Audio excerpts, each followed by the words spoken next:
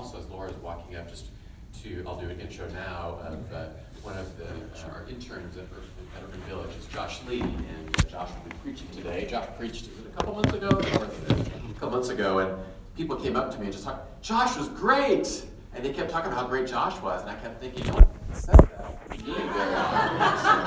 So, you're in for a treat today. Back by popular demand. Josh is coming back. So. Good morning. All in February, we're going to have readings from 1 Peter. Today's reading is from 1 Peter chapter 1, verses 13 through 25.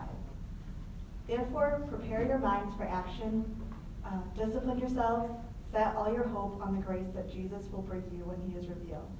Like obedient children, do not be conformed to the desires that you formerly had in ignorance.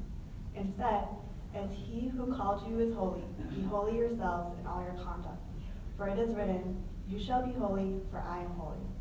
If you invoke as Father the one who judges all people impartially according to their deeds, live in reverent fear during that time of your exile. You know that you are ransomed from the futile ways inherited from your ancestors, not with perishable things like silver or gold, but with the precious blood of Christ, like that of a lamb without defect or blemish. He was destined before the foundation of the world, but it was revealed at the end of the ages for your sake. Through him you have come to trust in God, who raised him from the dead and gave him glory, so that your faith and hope are set on God. Now that you have purified your souls by obedience to the truth, so that you have genuine mutual love, love one another deeply from the heart. You have been born anew, not of perishable but imperishable seed, through the living and enduring word of God. For all flesh is like grass, and all its glory like the flower of grass. The grass withers and the flower falls, but the word of the Lord endures forever. That word is the good news that was announced to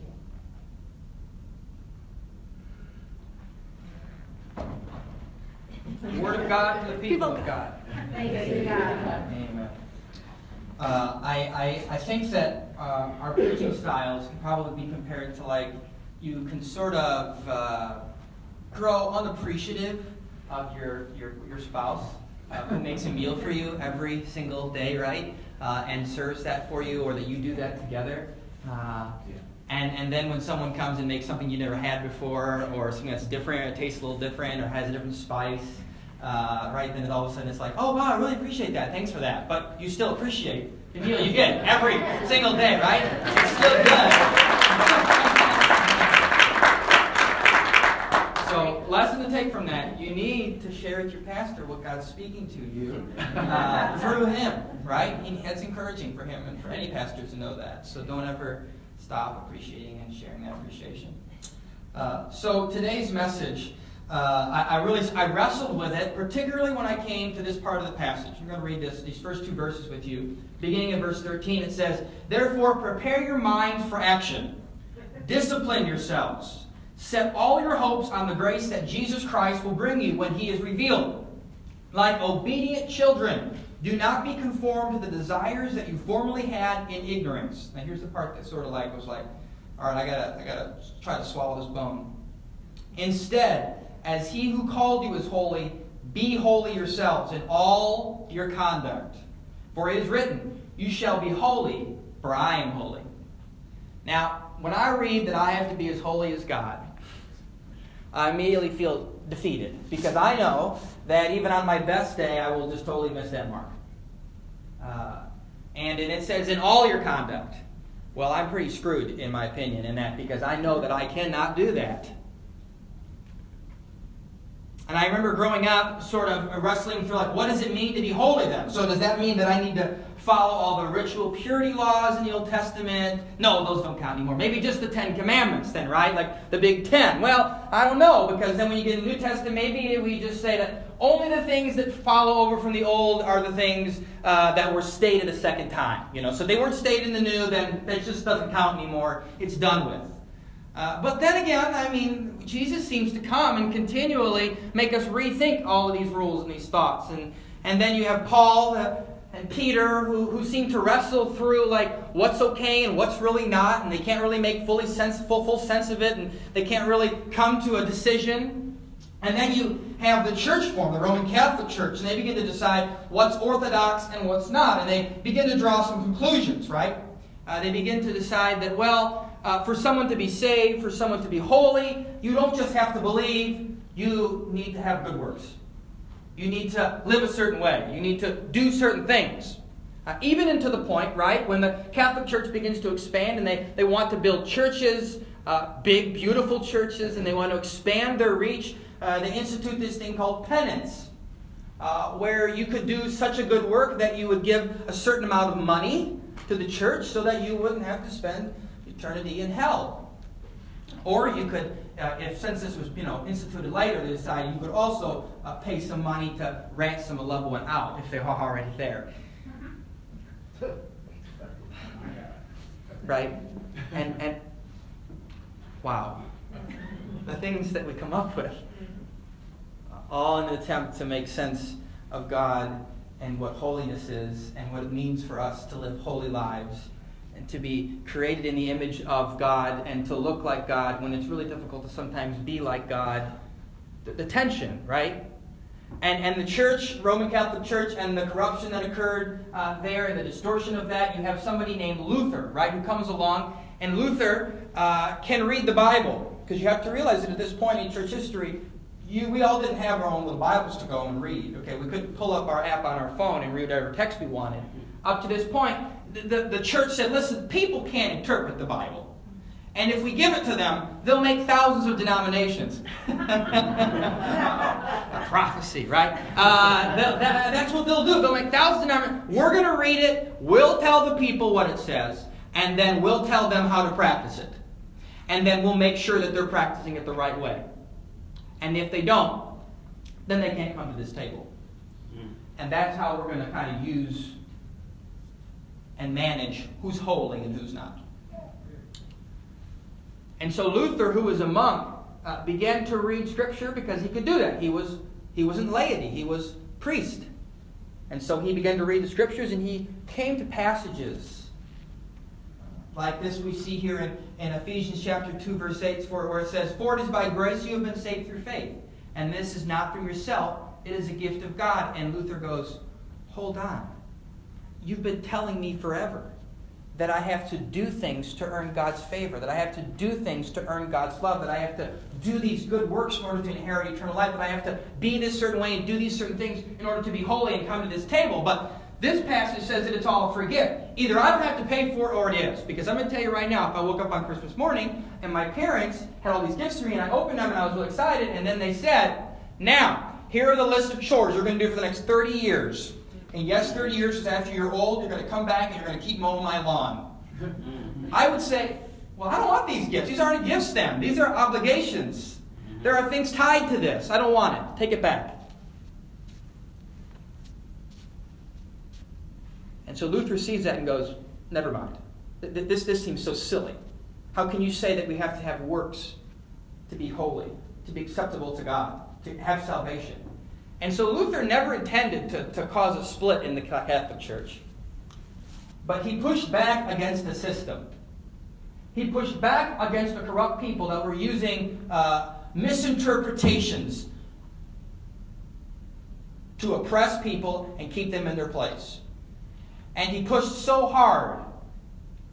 And it was at such a breaking point of weakness. They had gone so far with their teaching that it broke. And you have a new movement started. A Reformation. Protestantism. Which is why you all can sit in the seats today. Which is why you all can have your own Bible today. Because a resistance happened that caused a break. That made it possible for people to think differently. And to think critically. And now we have thousands of Christian denominations today. Because we all come to text and we look at them differently. And so, I want you to realize one thing. If someone ever calls you a progressive Christian, how many of you have ever been called a progressive Christian? Okay, that's cool. Just like 4 of you. How many of you would identify as maybe progressive? Do you know what that means? No? No? Okay, great. This church would probably align itself, would I say yes with that? with maybe kind of progressive thought, evangelical progressive thought? Yeah. Yes? Okay, good. I'm glad I'm on the right track here. Jeez. All right. He wasn't shaking his head at first. In fact, included the evangelical part of that. Yeah, well, I knew that's what I needed to add for you to say yes. And that's true, right? We're evangelical, but we're progressive in the way that we view Scripture. But yet, we view Scripture in a very high way. We value it. And so what I mean by progressive is this. I'm going to unpack that so you're not like, what did you just call this progressive? I don't know what that means. Why is this a tense point? Here's my thoughts around this. Christianity has always been progressive. From a Jewish rabbi who shows up and questions how people were interpreting Scripture, to his disciples who were left to grapple with the things that Jesus said and how those seem to contradict and rub up against their tradition and their understanding of prophecy and history and God's interaction with humanity, to the point where we even have like a Paul and a Peter, right? Who are fighting about like, well, who's in and who's out? Do they need to be circumcised or not? Do they need to follow the food laws or do they not? Do they have to do these certain things to be Christian or do they not? Who has authority? Who doesn't? What are the churches supposed to look like? What are they not supposed to look like? Right? There's this tension. Continually progressing, trying to figure out what is the heart of God. And then I just talked to you about the Catholic Church and the split with Luther starting, and then all of the continual splits and the divides and the uniting that have happened over the last 2,000 plus years, trying to make sense of Christianity, of faith, right? Everything you believe today is built upon the shoulders of those who have progressed before you to try to understand Christ better. Try to make sense of the Trinity, to try to make sense of communion, to try to make sense of what Scripture is and what it means and how to interpret it. You see what I'm saying by progressive? Christianity has always been progressive because we are always progressively trying to understand the heart of God. And so our faith today looks extremely different than it would have when Jesus was walking the earth, or when Paul was walking the earth, or when Luther was walking the earth, or when Wesley was walking the earth. And I believe different in a good way. Because as we have these men who have wrestled with God and wrestled with Scripture and wrestled with one another, they have better defined what we believe today. And I think as you better define what you believe today, you become more holy. And what I mean by holy is this. What if holiness is not just about following certain rules, living up to certain standards? What if it's not just about that, but holiness is about being whole?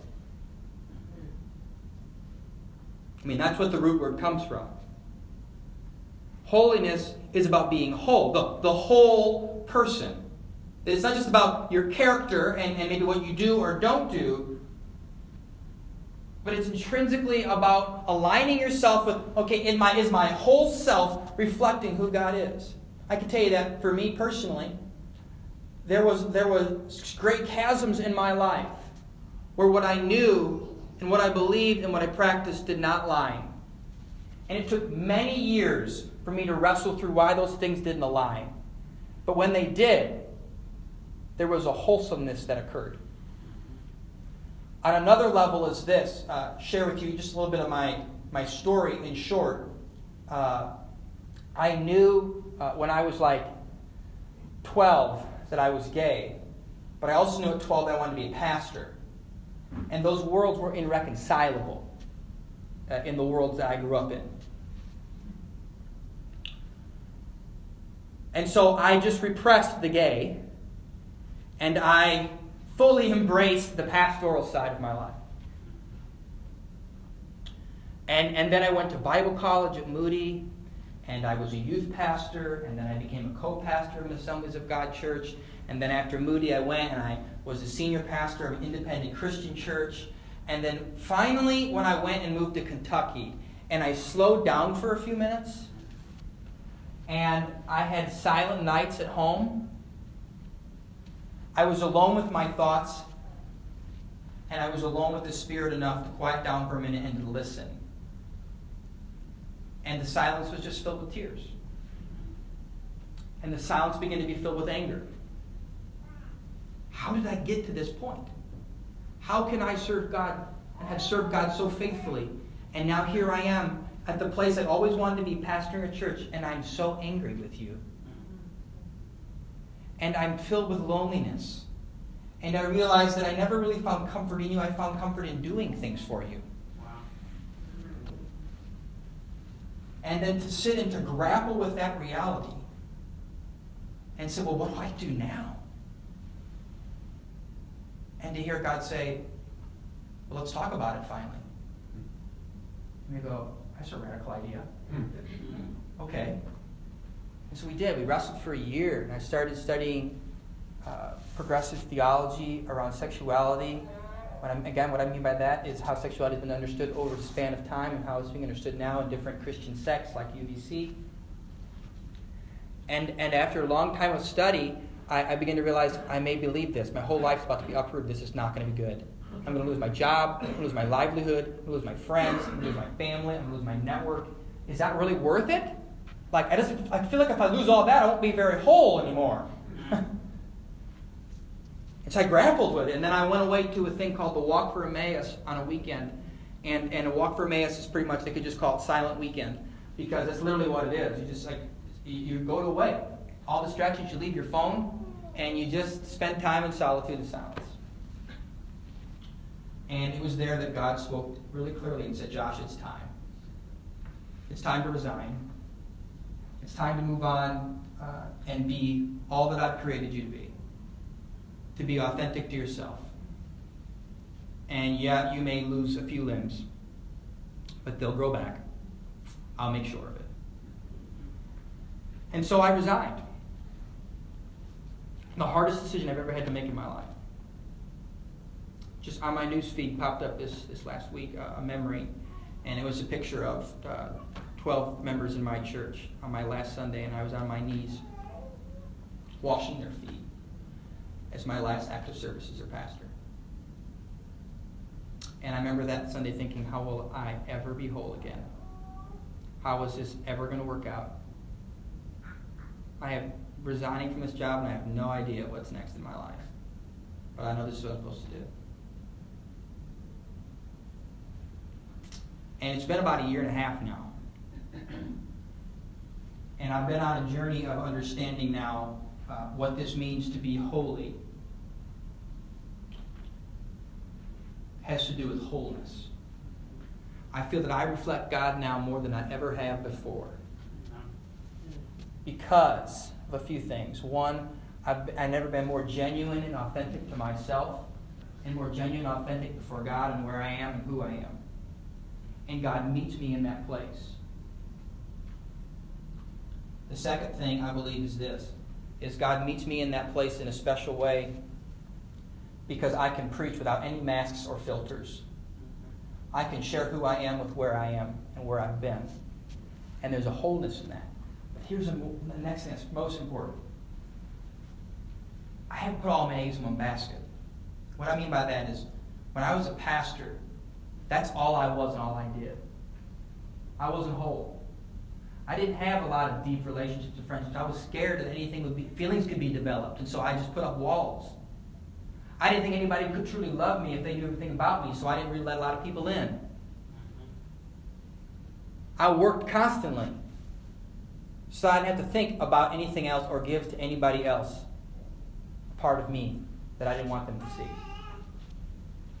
And so what I want us to come to with this text is I think it makes it really clear that there are some things that we can do to create wholeness in ourselves. Okay? And it's real clear instructions. So 1 Peter chapter 1, verse 13 just says, therefore prepare your minds. So here's the three things I believe we can do, four things this morning that I believe we can do to become more whole. The first thing is I believe we can prepare our minds, as the passage says. For us, this means to be bold. To be bold here at UVC. To do things and to question things and to test things that maybe we haven't been willing to go before. I went to my first anti-racism training about a year ago through Crossroads, and I did not want to go. My pastor back in Kalamazoo, Michigan said to me, you should go to anti-racism training. I said, I don't need no anti-racism training. I ain't a racist. He said, you're the one that needs to go. I said, screw you.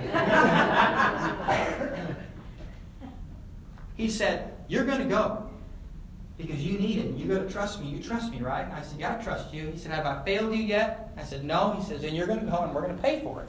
I said, well, but if you're going to pay for it, you should have said that. I'll go then. Fine. All right. So I went. And the first time I went, I sat 2.5 days to this anti-racism training. And the whole time I sat through it, I had to say to myself, is this a thing? Is this really racism still really a thing today? Like, I can't believe that this is a thing. Really? Honestly, I don't know about this. You guys are twisting this narrative. And I had to convince myself. And finally, by the end of the 2.5 days, on the last half day, I went, this is a thing. Can we do this again? I need to listen to it. Realizing that it's a thing. So then UVC did anti-racism training. Many of our leaders went through this. And I went to it again. This time I went to it with the reality of realizing it's real. It's a thing. And so then I said, okay, I'm going to go through it this time and I'm going to think about it differently. I'm going to go to this event and I'm going to prepare my mind for action this time. Now that I know it's a thing, teach me what I need to do differently. How do I need to change the way I think and I view the world? And what do I need to repent of that has not made me a very whole and wholesome person because of the things that lie within me that I didn't even know about? That changed some things for me. And so I want you to think about where are some areas in your heart and your mind that you need to just begin to prepare your heart and your mind for action. What are some steps you need to take? Is that wherever you're at in your journey, maybe you need to join a small group or an intentional relationship. Maybe you need to go to one of these trainings. Maybe you need to start attending your town hall meetings and understanding what's happening in your community. Maybe you need to be involved in the Community Renewal Society, or just maybe you're just at a place where like, I just need to figure out how to start attending church faithfully. I can't even figure that out yet. Or maybe you're like, I've been attending church for a while, but I'm still working through some stuff, and I don't know if I really want to get my hands dirty in it yet. Okay, well, let's begin to prepare our minds for actions. What do I need to do? What do I need to work out in myself so that I can begin to invest in the church again? Because I've been hurt by it, and I've been burned by it, and I'm not ready to get my hands dirty yet. Because I don't trust it yet. Here's the second thing. It says, discipline yourselves. The passage tells us to discipline ourselves.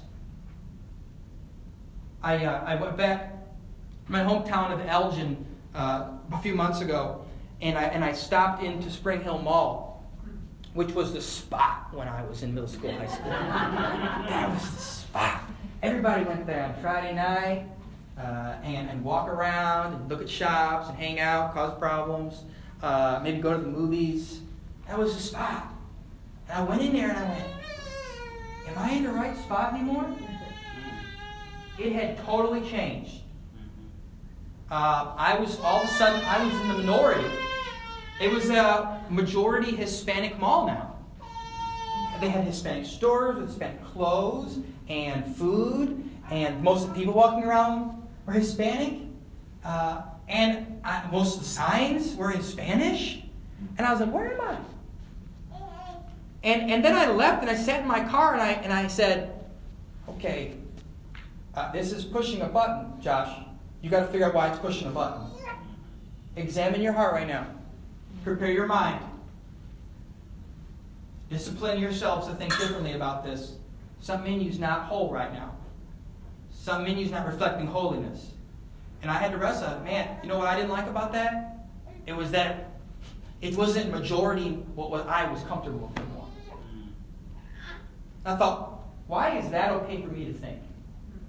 Why do I have to think that everything has to be white?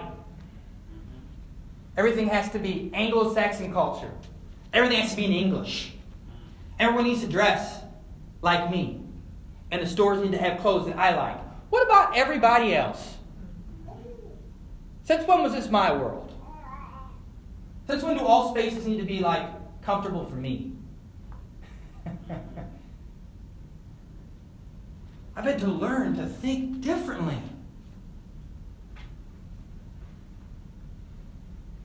And so I went to this march, this women's march.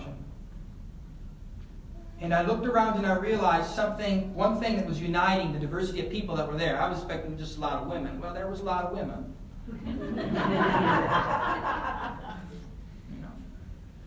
But more than that, there were LGBTQ folk. There were people of color, there were immigrants, there were refugees, there were Muslims, there were atheists, there were believers, and there were non-believers. There was everything. And people had all these different signs, these different chants. They were uniting over one thing. They were saying, listen, I'm not whole. This country isn't whole. And I'm standing, and I'm fighting, and I'm marching, saying, I want a whole America. I want a holy America. I want an inclusive America. I want a united America. Because right now I don't feel like there's a place for me. I feel like I'm being forced to the outer edges.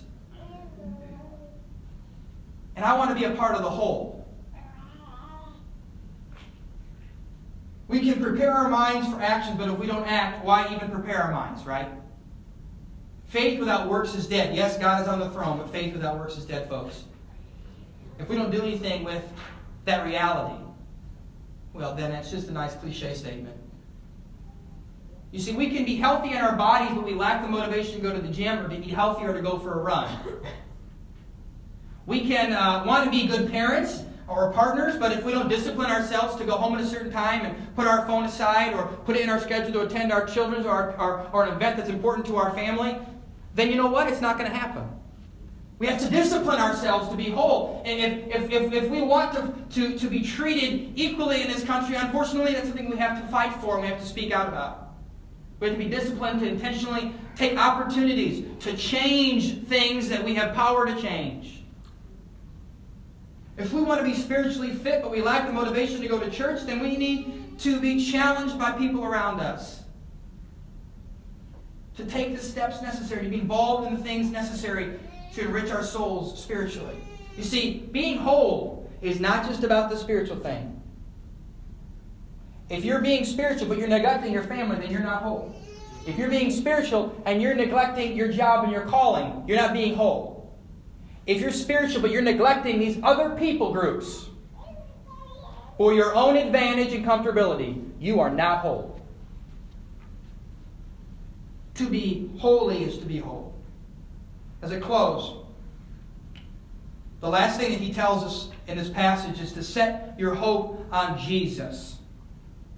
And to me, that's the most relevant message that we as the church have today. We at UVC want to be relevant, we want to be bold, we want to be inclusive. The fact that Jesus has always been and will always be present and actively, not just building bridges, but He's in the water. Because in order to build a bridge, you got to get in the water first. You got to wade through it. And that's messy. And Jesus is in it. This is what Jesus was about. Do we have the picture at all? Yeah. I got back from Israel. 25 minutes I'm at. We're almost done. All right. I just got back from Israel. And this is the synagogue where Jesus stood and said these words. The Spirit of the Lord is upon me because God has anointed me to bring good news to the poor. He has sent me to proclaim release to the captives. Imagine Jesus standing in this room saying this. This is the exact synagogue where Jesus said this. And recovery of sight to the blind, to let the oppressed go free, to proclaim the year of the Lord's favor. Then he drops the mic, walks away, and says, today the scripture has been fulfilled in your hearing. So when Jesus shows up and says, it's me, I'm the Messiah you've been waiting for, he could have said a lot of stuff to be like, this me, I'm here. That's this passage about freedom, about a whole person and a whole world that he wants to create. That's the one he chooses to say, today, the Messiah is here. It's because Jesus was so much about meeting the least of these. About meeting those who felt that they weren't whole, those who felt like they'd been put on the outside.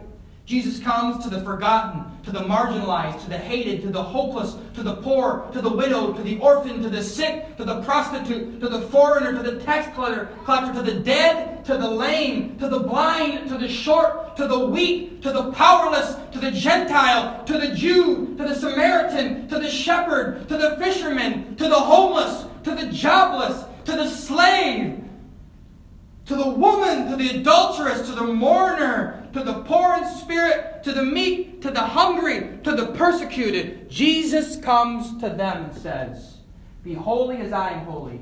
Be whole as I am whole. I am making all things new.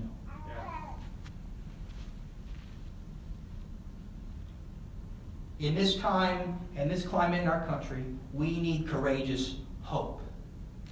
And that hope comes from the reality that Jesus is making us whole.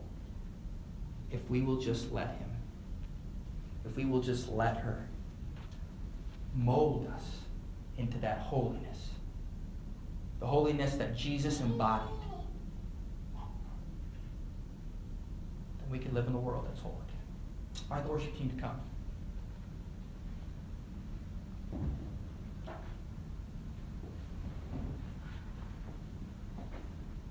This last passage says something that I think I need to be reminded of often. It says, prepare your minds, discipline yourselves, set your hope on grace. But here's the last thing. Do not conform to the desires you formerly had in ignorance. There are a lot of things I just didn't know because I didn't know. And now I know. Now that I know, I'll never live the same again. I can no longer live in ignorance. And so, church, I challenge you this morning to just take a moment. Would you close your eyes with me? And would you just allow the Holy Spirit to just shine his light onto whatever dark corner of your life maybe that needs some work, that needs some intentional thought to take action. Where is it that God is directing you right now and saying, hey, this is an area I want to work on making you whole? Maybe it's not an area in your life. Maybe God's challenging you to take an area in this world that's not very whole and to work for justice so that we can live in a holy world, a whole world. Holy Spirit, we invite you to come now. Reveal to us what you want us to know.